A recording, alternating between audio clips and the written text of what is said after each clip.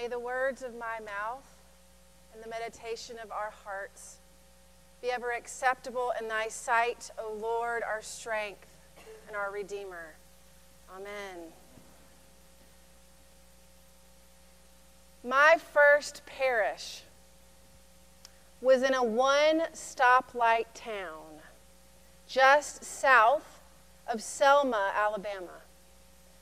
There were about 100 members on the roll, 12 of whom showed up regularly, and the median age was about 80.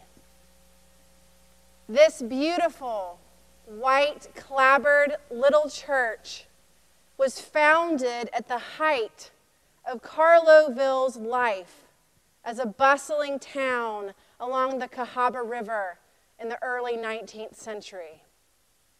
Today, it stands in the middle of old fields, now used to grow timber.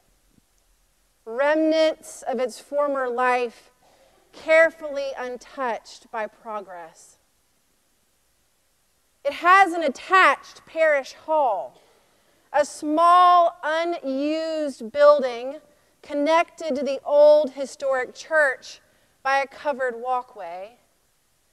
My first Sunday, the senior warden gave me a tour, and I remember walking through its rooms, illuminated by sunlight streaming through old curtains, and the familiar smell of ancient wood floors.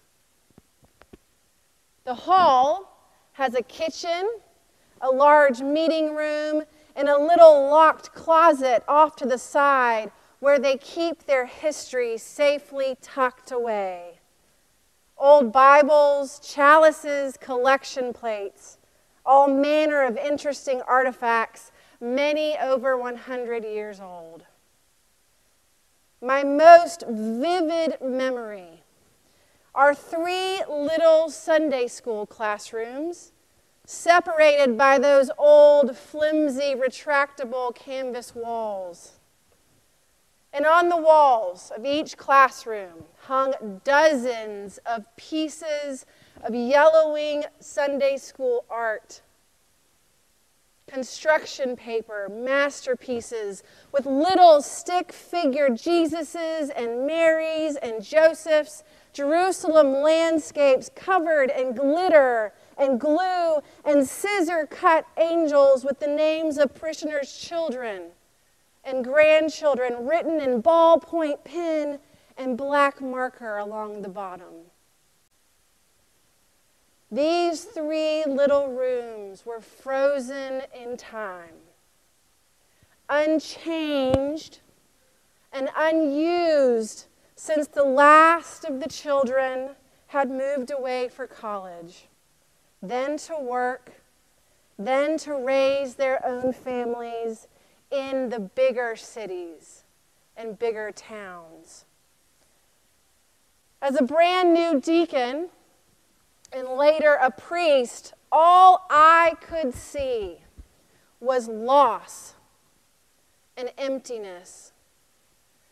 A place that once was so full of life and noise was now silent, unused, and preserved as a reminder of what used to be.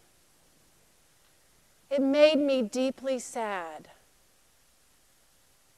This space, once so vibrant, would no longer be filled with children and teachers creating new Sunday school art for their walls. At the time, I saw my first parish as a place whose greatest days were gone, experiencing a slow and obvious kind of death. What I couldn't see at first, and what I have learned, and I'm still learning as I grow in my vocation, was the abundance of life and faith that still remained. Good Friday challenges us by leading us right into the heart of loss and darkness. Today we arrive at the foot of the cross where Jesus suffers and dies. Yet despite this, there is a sharp irony in the Gospel of John's account of the crucifixion. In the midst of this emptiness, Christ's own kingship is illuminated. Pontius Pilate places the well-known inscription, "Jesus of Nazareth, King of the Jews," above Christ's head. And unlike the other Gospels, all of which include this title, John chooses to expand on it. In today's story, the chief priests insists that Pilate change the inscription so that no one will think that the religious authorities accepted Jesus' kingship. But Pilate refuses. "What I have written, I have written." Perhaps he is hesitant to make the change because Christ himself seems to acknowledge his own royalty in response to Pilate's question, "My kingdom is not of this world. If my kingdom were from this world, my followers would keep me from being handed over to the Jews. But as it is, my kingdom is not from here." This interaction, as we heard, confuses Pilate because Pilate suffers from a failure of imagination. For him, kingship represents dominance, the use of coercion and violence to establish and maintain power and hierarchy. And if Jesus and his followers were of this world, if they harbored this understanding of kingship, then they too would be using these tools. But Christ's authority is not tied to coercion. He refuses to usher in his kingdom through violence. Instead, on the cross, Jesus reorients our own notions of life and death, victory and defeat, winning and losing. It is a reign not of dominance, but of relationship, community, love. Christ ushers in a new order that promises to defeat the distance between all of us. A kingdom based in the connection between those who came before us and those who will come long after we are gone. As we witness Jesus' act of sacrificial love, we are shown that we in Christ are worthy subjects. We are worthy to love and to be loved. We are worthy of serving and being served. In Christ, we find who we are. We find our home. In Christ, we matter. In Christ, our children never die.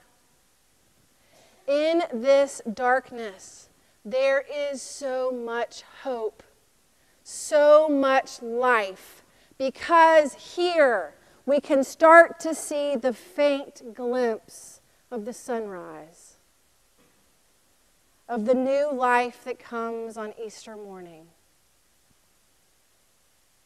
By the end of my tenure in my first parish, I had grown enough to see how much life was left in that small community church. There was more life there than I could possibly imagine. The few who still gather together are gathered in the name of Christ, and in their community of worship, they not only worship with each other, but with all who came before, and with all who will come after they are gone. It's a truth that is both mysterious and undeniable.